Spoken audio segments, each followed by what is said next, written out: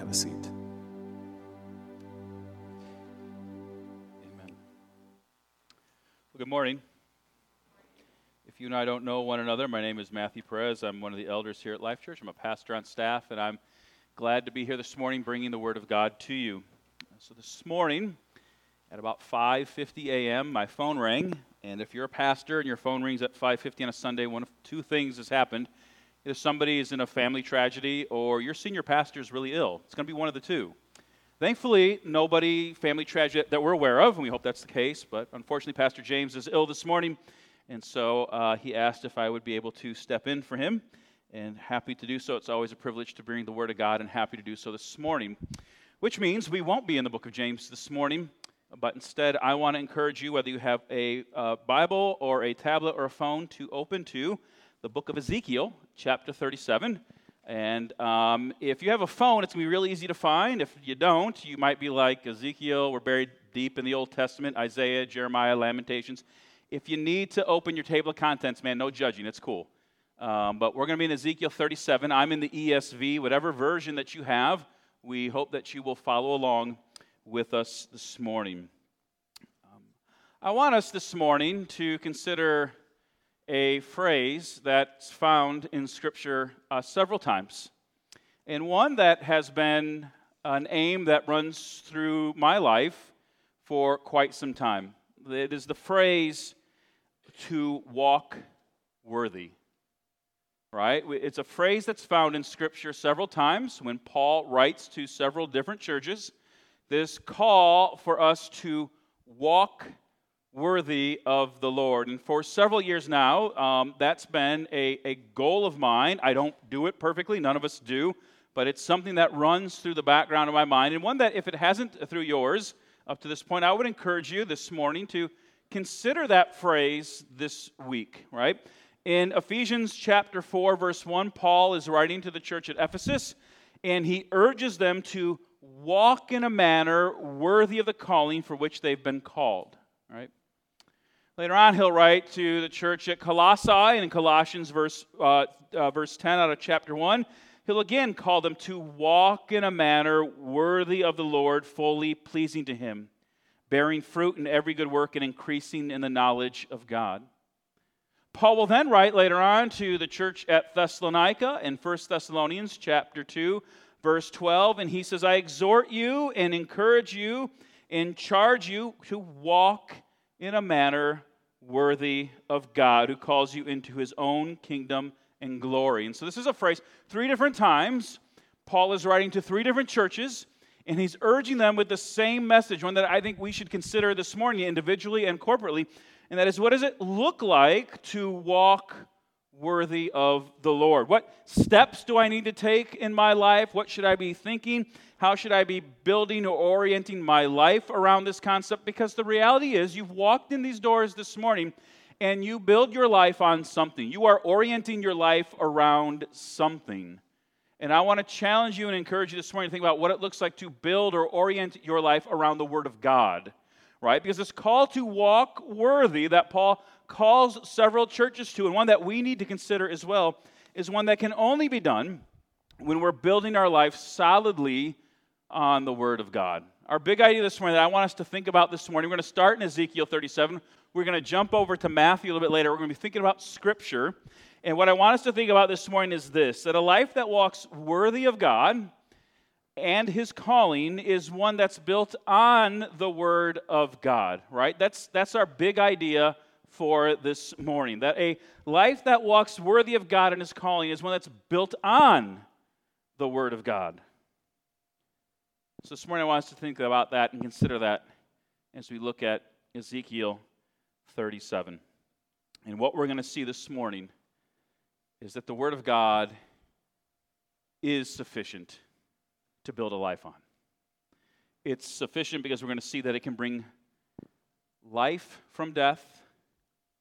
It's sufficient because we're going to see that Christ himself has a high view of Scripture. And it's sufficient because we're going to see this morning that it's God's Word that we're called to build his church upon. Let's start by looking at Ezekiel 37 and seeing that the Word of God is sufficient to build my life on because God's Word has the ability to bring life from death. Let's look at Ezekiel 37 together. The hand of the Lord was upon me, and he brought me out in the spirit of the Lord and set me down in the middle of the valley, and it was full of bones. And he led me around among them, and behold, there were very many on the surface of the valley, and behold, they were very dry. And he said to me, Son of man, can these bones live? And I answered, O Lord God, you know. Then he said to me, Prophesy over the bones, and say to them, O dry bones, hear the word of the Lord. Thus says the Lord God to these bones, Behold, I will cause breath to enter you, and you shall live. And I will lay sinews upon you, and you will cause flesh to come upon you, and cover you with skin, and put breath in you, and you shall live, and you shall know that I am the Lord. So I prophesied as I was commanded. And as I prophesied, there was a sound, and behold, a rattling, and the bones came together, bone to its bone. And I looked, and behold, there were sinews on them, and flesh had come upon them, and skin had covered them, but there was no breath in them. Then he said to me, Prophesy to the breath, prophecy, son of man, and say to the breath, Thus says the Lord God, Come from the four winds, O breath, and breathe on these slain, that they may live. So I prophesied as he commanded me. And the breath came into them, and they lived and stood on their feet, an exceedingly great army. Then he said to me, Son of man, these bones are the whole house of Israel. Behold, they say, Our bones are dried up, and our hope is lost. We are indeed cut off. Therefore prophesy and say to them, Thus says the Lord God, Behold, I will open your graves and raise you from your graves, O my people, and I will bring you into the land of Israel, and you shall know that I am the Lord when I open your graves and raise you from your graves, O my people. And I will put my spirit within you, and you shall live, and I'll place you in your land. Then you shall know that I am the Lord. I have spoken, and I will do it, declares the Lord. Pray with me, please.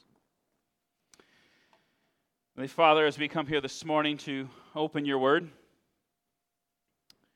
Lord, I pray that we would lay at your feet the things that are plaguing our minds right now, that are drawing our attention and our affection from our time together. Lord, these things may matter greatly. They may be very important. They may be trivial, whatever they may be.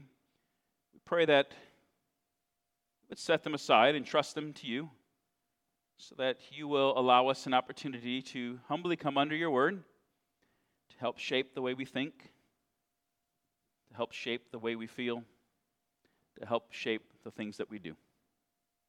Pray this in your Son's name. Amen.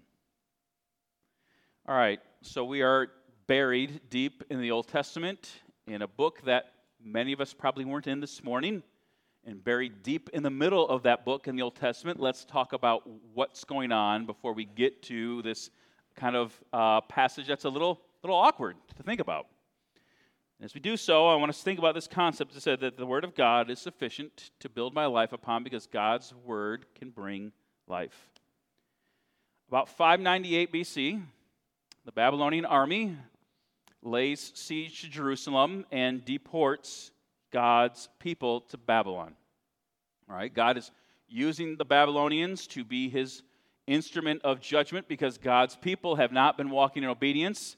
And after a very lengthy, painful standoff, Jerusalem falls in a very painful manner.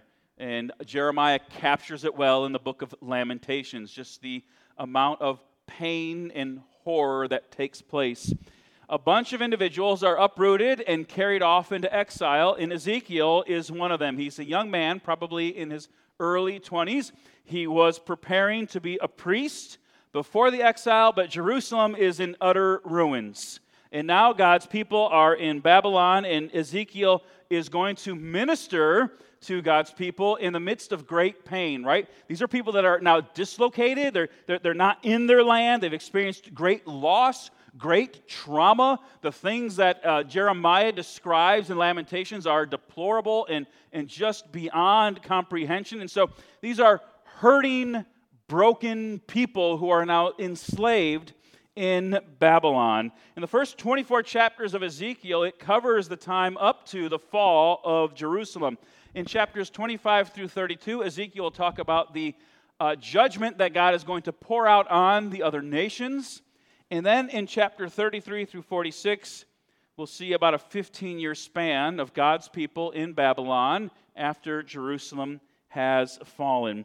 And as Ezekiel writes, a phrase that will pop up many times in the book of Ezekiel, in fact, over 70 times, is this phrase, "Then you will know that I am Yahweh." Then you will know that I am God. It pops up in Ezekiel over 70 times. And it pops up that many times because God wants his people to understand this, that history is not arbitrary, right? It's marching towards progression, and they're not there by accident. They're not there by some cosmic mix-up. They're not there because the train tickets were screwed up at the office. They're there because history is not arbitrary. It is marching toward a progression that is ordained by God and with a purpose set by God, and God wants his people to understand that.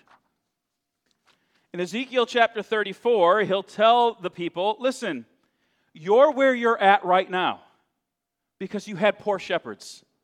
You had poor spiritual leaders, and you followed them into sin, and you are now being punished for this, but you are not going to stay in this land forever. I'm going to bring you out of it, not because you've merited it, not because you've done anything great, not because you're wonderful people. I will bring you out of the land, back to the land I promised you, because I am God, and I'm faithful to my promises, and my holiness will be on display for you and the nations. That's what takes us to Ezekiel 36. He says, you're sinful in that chapter, but I will cleanse you. I will remove your heart of stone, which we just sang about. I will remove your heart of stone that is dead to me and give you a heart of flesh. The heart in the Hebrew mind was a word used to describe how a person thinks and how they decide. He says, I'm going to give you a whole new operating system in how you think and how you decide. And I'm going to indwell you with my spirit, the attitude that gives you the motivation to act upon the new way that you're thinking. And so what Ezekiel is telling us, what God is telling us through Ezekiel to his people is, you don't need to just be better people. You don't just need to be more moral. You're dead, and I will bring you to life. I will give you a whole new way of operating with a new heart and a new spirit that will indwell you so you can live for me. That takes us to Ezekiel 37 and this picture of this valley of dead, dry bones.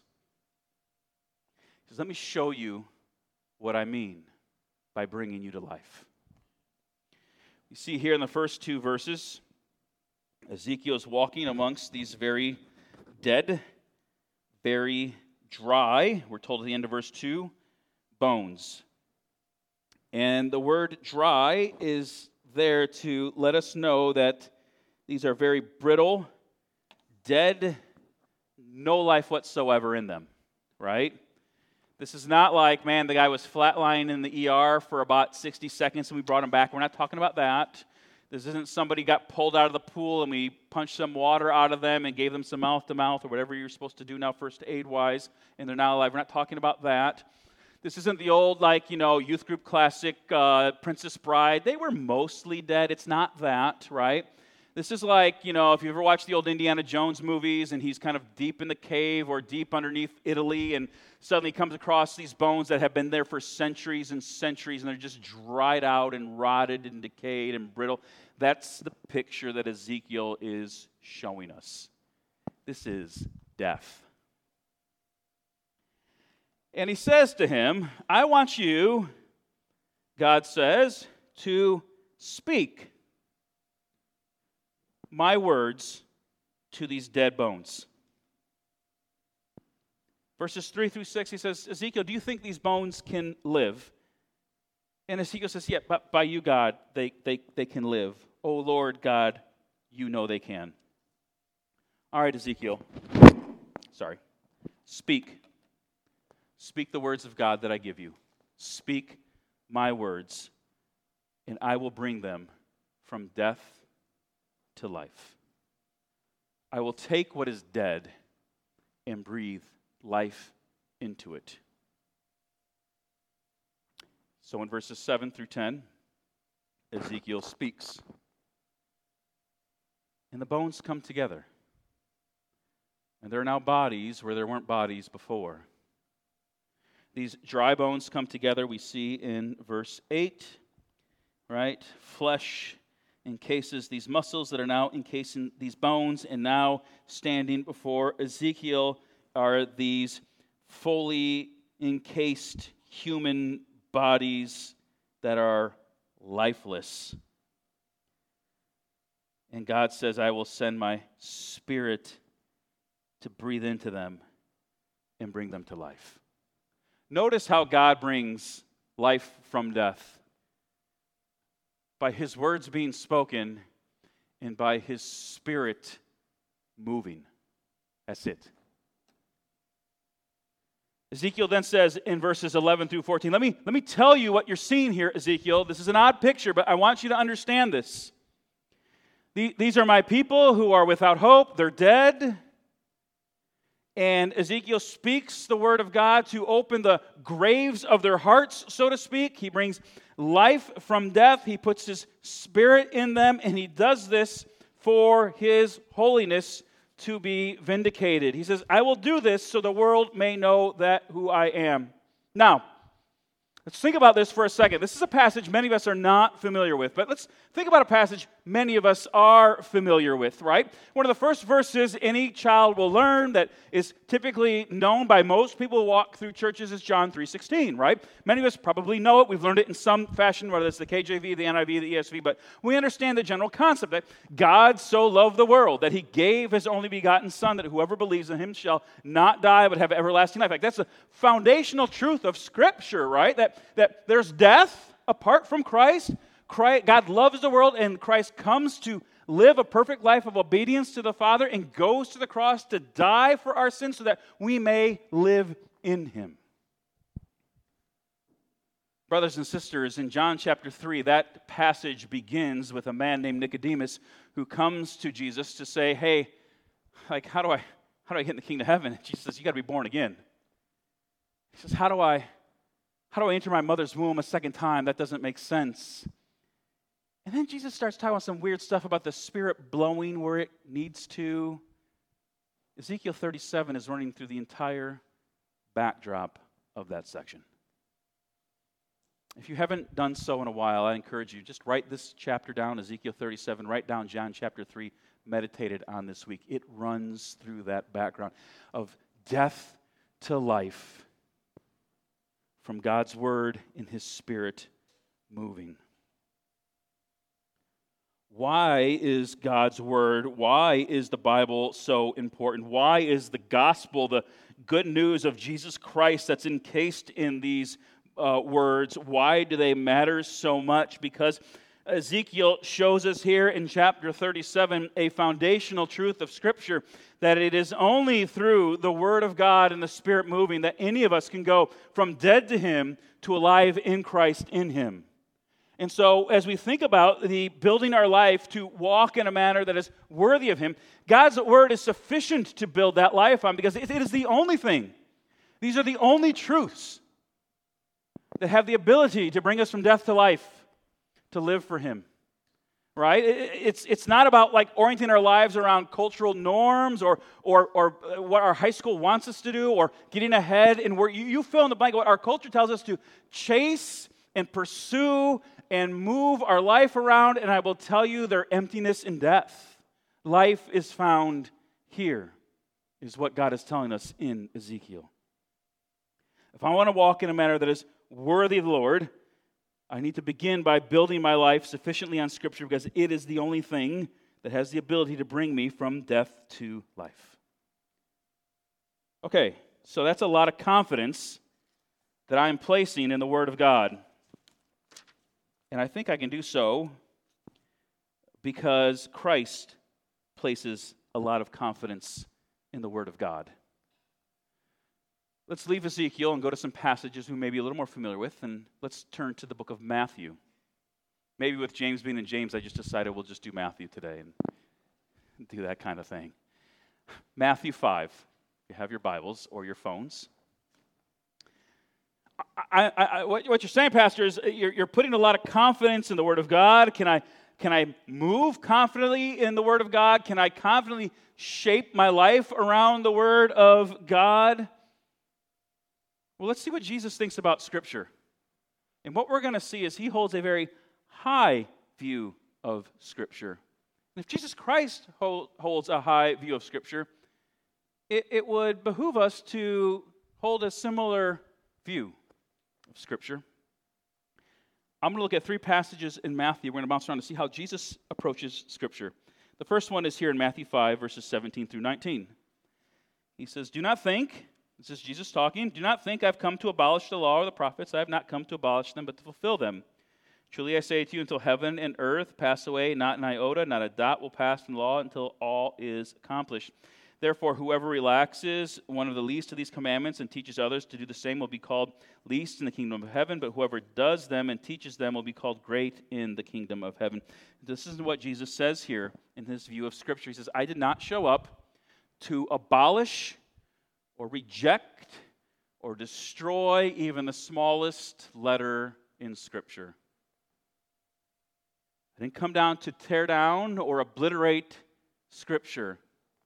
And Jesus says, I came to fulfill it because it points to me. In fact, it's his entire sermon at the end of the Gospel of Luke. All of it points to me. He says the Old Testament points to him. When we open the Old Testament, they're not to learn good stories of morality. It's God's unfolding plan of redemption in man's rebellion in Genesis, and how God uses his people and uses his Son to bring his people back to him through the finished work of Christ. And all of the Old Testament is pointing to the coming of Christ. And Christ says, I'm here. I'm fulfilling what we've talked about from Genesis up into this point. He, even when he comes, will correct false interpretations of Scripture. You've heard it said, or it was said. I'm not here to abolish it. Let me tell you what it means. I'll do that several times in the Gospels. He'll correct false views of Scripture, and he'll show how God calls us to live out Scripture, because none of it is abolished, he says. Not the smallest letter or stroke, not a single part. That's a pretty high view. In fact, if you flip ahead to Matthew 12, he'll talk about Scripture again. In Matthew 12, verses 38 through 42, some individuals will tell Jesus, we want to see a sign. Show us that you're from God like you say you are. In Matthew chapter 12, verse 38, he says, some of the scribes and Pharisees answered him, saying, Teacher, we wish to see a sign from you. But he answered them, an evil and adulterous generation seeks for a sign. But no sign will be given to it except the sign of the prophet Jonah. For as Jonah was 3 days and 3 nights in the belly of the great fish, so will the Son of Man be 3 days and 3 nights in the heart of the earth. The men of Nineveh will rise up at the judgment of the generation and condemn it, for they repented in preaching of Jonah, and behold, something greater than Jonah is here. The queen of the south will rise up at the judgment with this generation and condemn it, for she came from the ends of the earth to hear the wisdom of Solomon, and behold, something greater than Solomon is here. All right, Jesus, we want a sign. He says, let me tell you about Jonah. You guys know Jonah. It's in Scripture. It's a dude who was in the belly of a fish for 3 days and 3 nights. Let me tell you about Jonah. Let me tell you about the queen of the south. That's the queen of Sheba who visits Solomon in the book of the Kings, right? He says, let me tell you about these individuals. And he doesn't quote them as legends or folk tales, right? It's not like, hey, let me tell you a story about Paul Bunyan. Or let me tell you the time George Washington cut down that cherry tree, right? These aren't folk tales or myths. Jesus says, you want a sign? Let me talk to you about scriptural, historical events. Jesus sees Scripture and biblical narrative as fact. He treats them, he references them as real events. And so just from these two chapters and these two passages, we see Jesus' view on Scripture. We see first off that he sees Scripture as truth. I'm not here to abolish it. And he sees it as historical fact. These aren't legends or made-up stories or myths to teach you about good morality. This is about facts pointing to something. And then he talks one more time on Scripture in Matthew 19.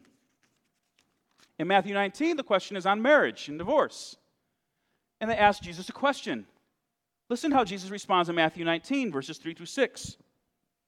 The Pharisees came to him and tested him by asking, "Is it lawful to divorce one's wife for any cause?"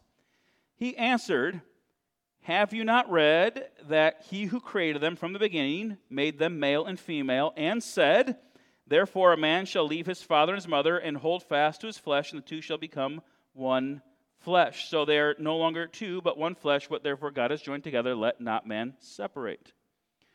Listen to how Jesus answers this question on marriage. How should we approach marriage is really what they're asking. Look at verse 4. "Have you not read that he who created them from the beginning made them male and female?" That marriage is foundational in the one who created them, he says in verse 4. And that one who created them in verse 4, look at the start of verse 5. In the ESV it says, "and said." The one who created them said, "Therefore a man shall leave his father's mother and hold fast to his wife, and the two shall become one flesh." I want you to focus on that phrase in the very beginning of verse 5, "and said." It seems like a weird place to camp, but there's a reason I want us to camp there for a second. Jesus is quoting Genesis chapter 2, verse 24. Genesis is written by Moses. When Moses is writing, he's just writing narrative. Genesis 2 is not a passage where Moses stops and says, "The Lord said." We see that in Scripture sometimes, right? And then the Lord said, or the Lord spoke. In Genesis chapter 2, Moses is just writing narrative.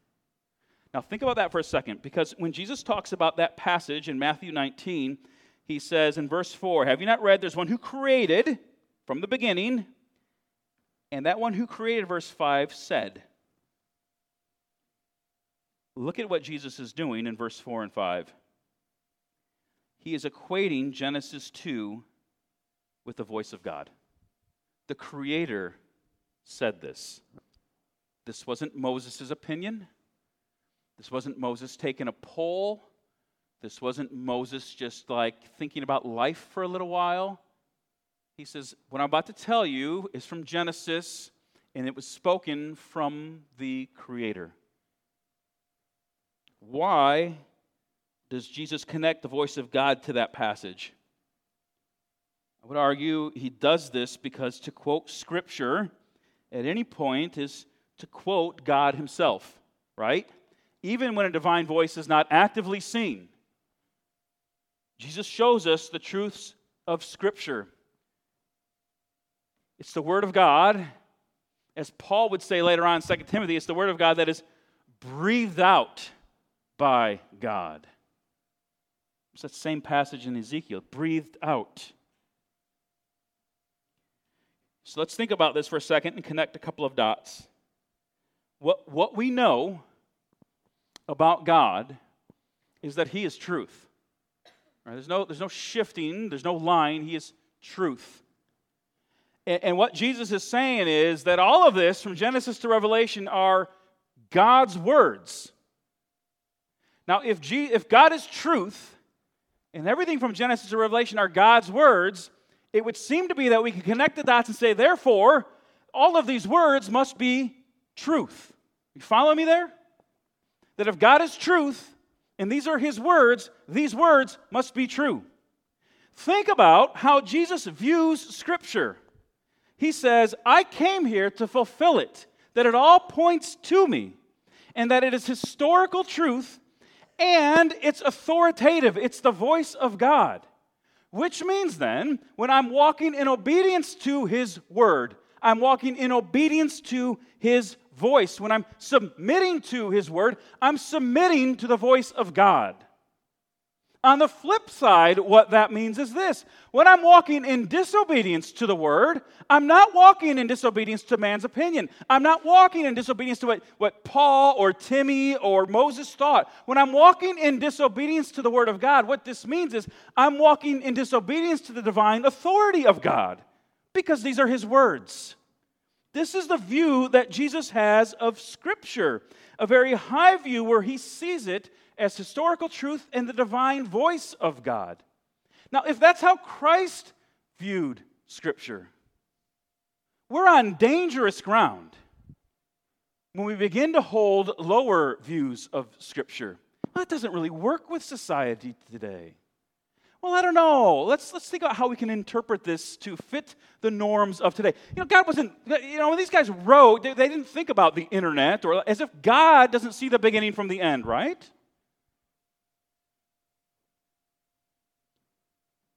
We will all build our life on something. We will all orient our life around something. And what Jesus is telling us is, when you orient it around His Word, you're oriented around the truthful, authoritative words of God.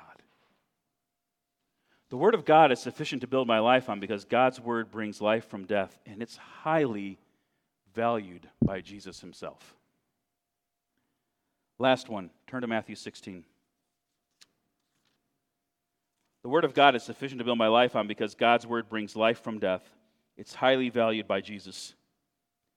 And it is sufficient, number 3, to build His church, to build His people. Matthew 16, verses 13 through 18. Jesus and the boys are on a field trip to Caesarea Philippi. And this is not one of those field trips like we went to the baseball game today and there was no educational purpose whatsoever. This is actually an educational field trip.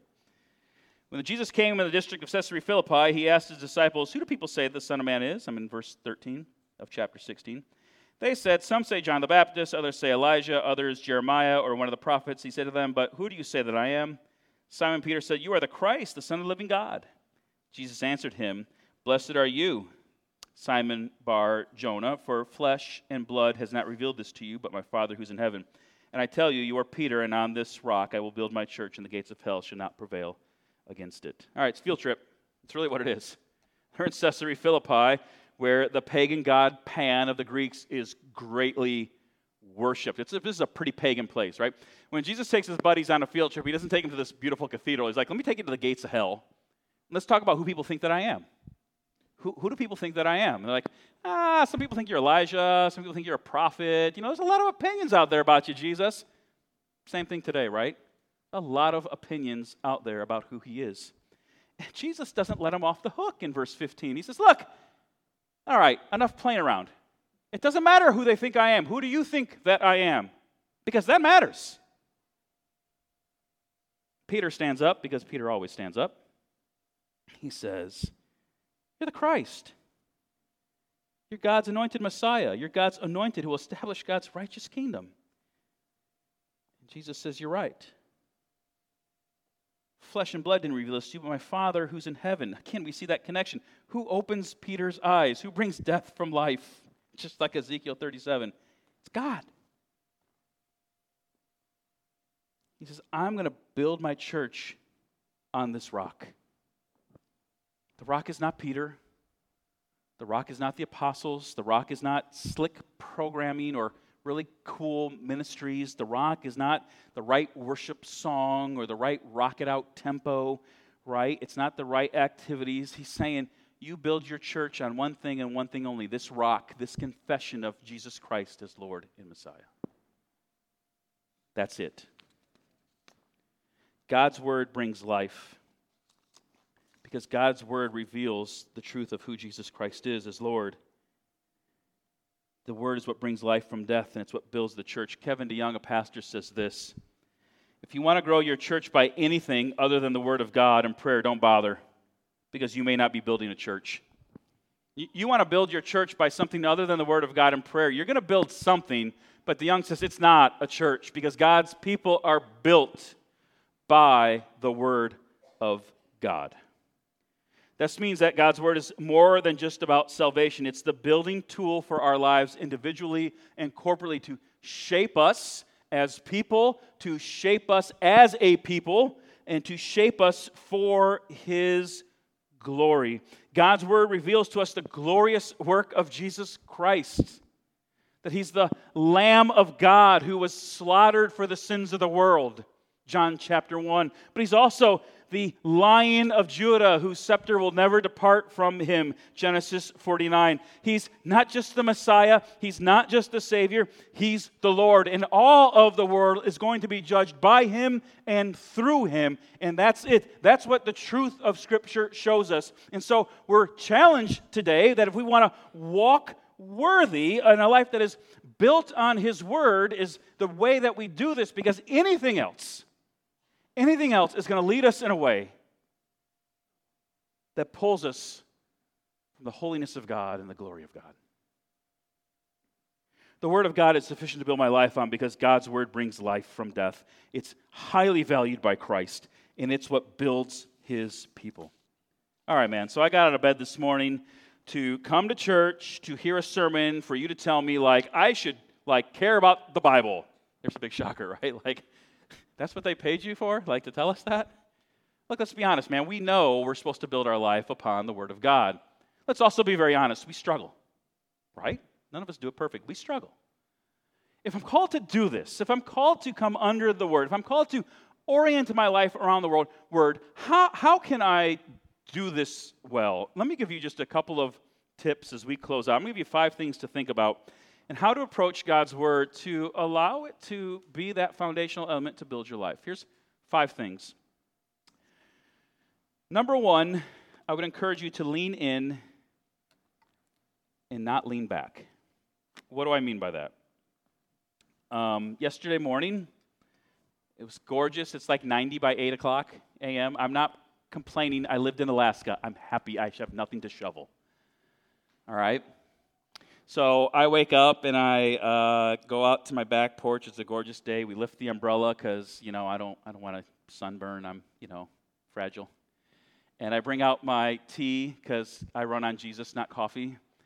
And I bring out my milkless cereal because if I put milk in it, neither James nor I would be up here today. And I opened up my laptop, and my kids will tell you my new guilty pleasure is I love watching the India Premier Cricket League. I love it. It is fun. All right, so I'm sitting on my back porch, and I'm watching cricket. And my kids are like, Dad, I don't get this game. There's sticks, and they run back and forth, and they talk about yonkers and googlies, and I don't get it. I'm like, yeah, I'm learning myself. I Google stuff once in a while, but man, it is fun. It's almost as cool as baseball. It might even be cooler than baseball. Sorry, guys. I played a lot of baseball, so I think I got an opinion there. All right? But when I'm watching cricket, I'm on my back porch. I'm watching it. I'm eating. I'm, looking around. I'm talking to my wife. I'm watching cricket. I'm, cleaning up the dishes. I'm watching cricket. I'm watching a bird bounce between 2 different trees. And I lean over to my wife and say, you think he's juggling 2 women right now? And that's just the way my mind works. Pray for my wife, right? I'm kind of half watching cricket, half not. I, check the internet. I go back. I watch cricket, right? And that's different than if you come over to my house and you say, you want to play Mario Kart? Now, Mario Kart's old school, but I'm going to tell you this right now.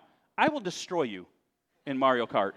And I will talk trash as I destroy you. And I can say that confidently because I am good. And I will trash talk you, and if you really make me mad, I'll make you cry.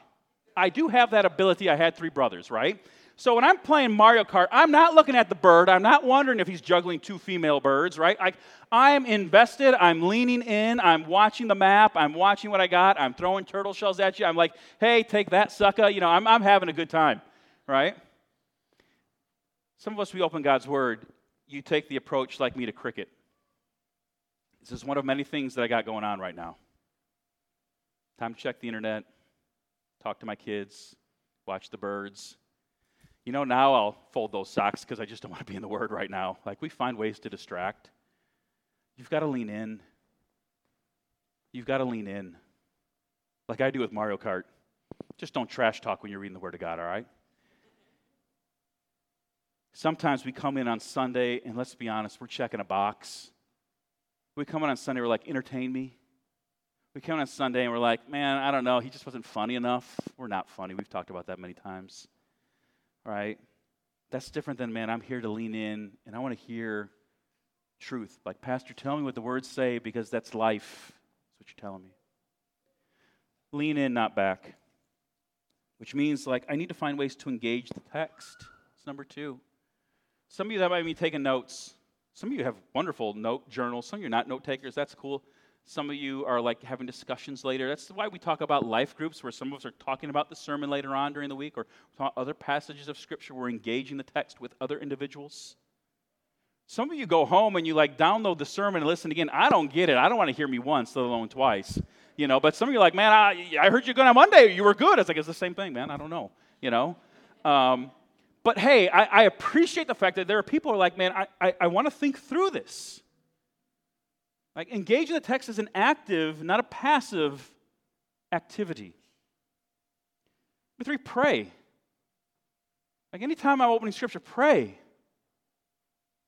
For your eyes to see, for your ears to hear, for your heart to be moldable, for your pastors in the week as they're preparing, for your life group people.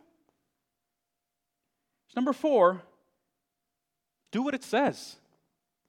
This is a novel concept, right? Like, they pay you a lot of money to say that. Actually do it. What are the practical steps you need to take this week or next month or next year, or the things that you're being challenged in the Word of God? Not because this is going to earn my salvation, but because I want to walk worthy, and I'm walking in a way where God is glorified through me in the steps that I'm taking to grow in my sanctification as He molds me for His glory. Finally, I would say, my kids are in the room, this is no shock to them, live out Ezra 7:10. Ezra set his heart to study the law of the Lord and to do it and to teach His statutes and rules in Israel. Ezra simply says, I'm taking time to learn out God's Word, I'm taking time to live out God's Word, and I'm taking time to tell others about God's Word. Notice that middle step. I'm not just absorbing content and teaching. I'm having my life transformed. It's the Word of God that is sufficient to build our lives upon. It brings life from death. It's highly valued by Christ, and it alone is what builds the church.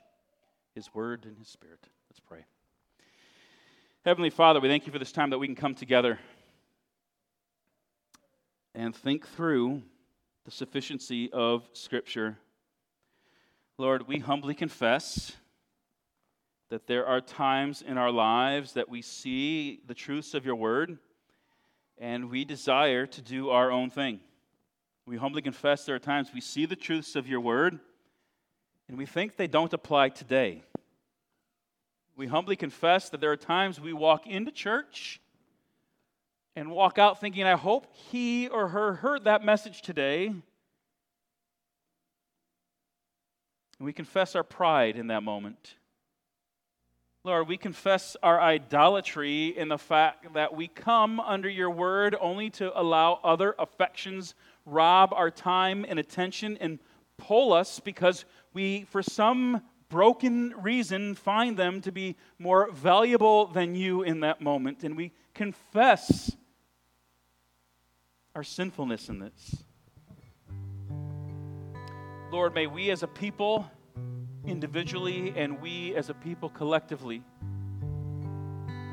humbly come under Your Word to let it shape us for Your glory.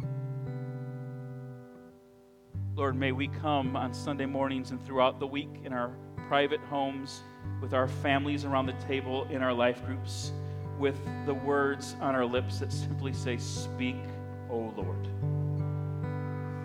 Pray this in Your Son's glorious name.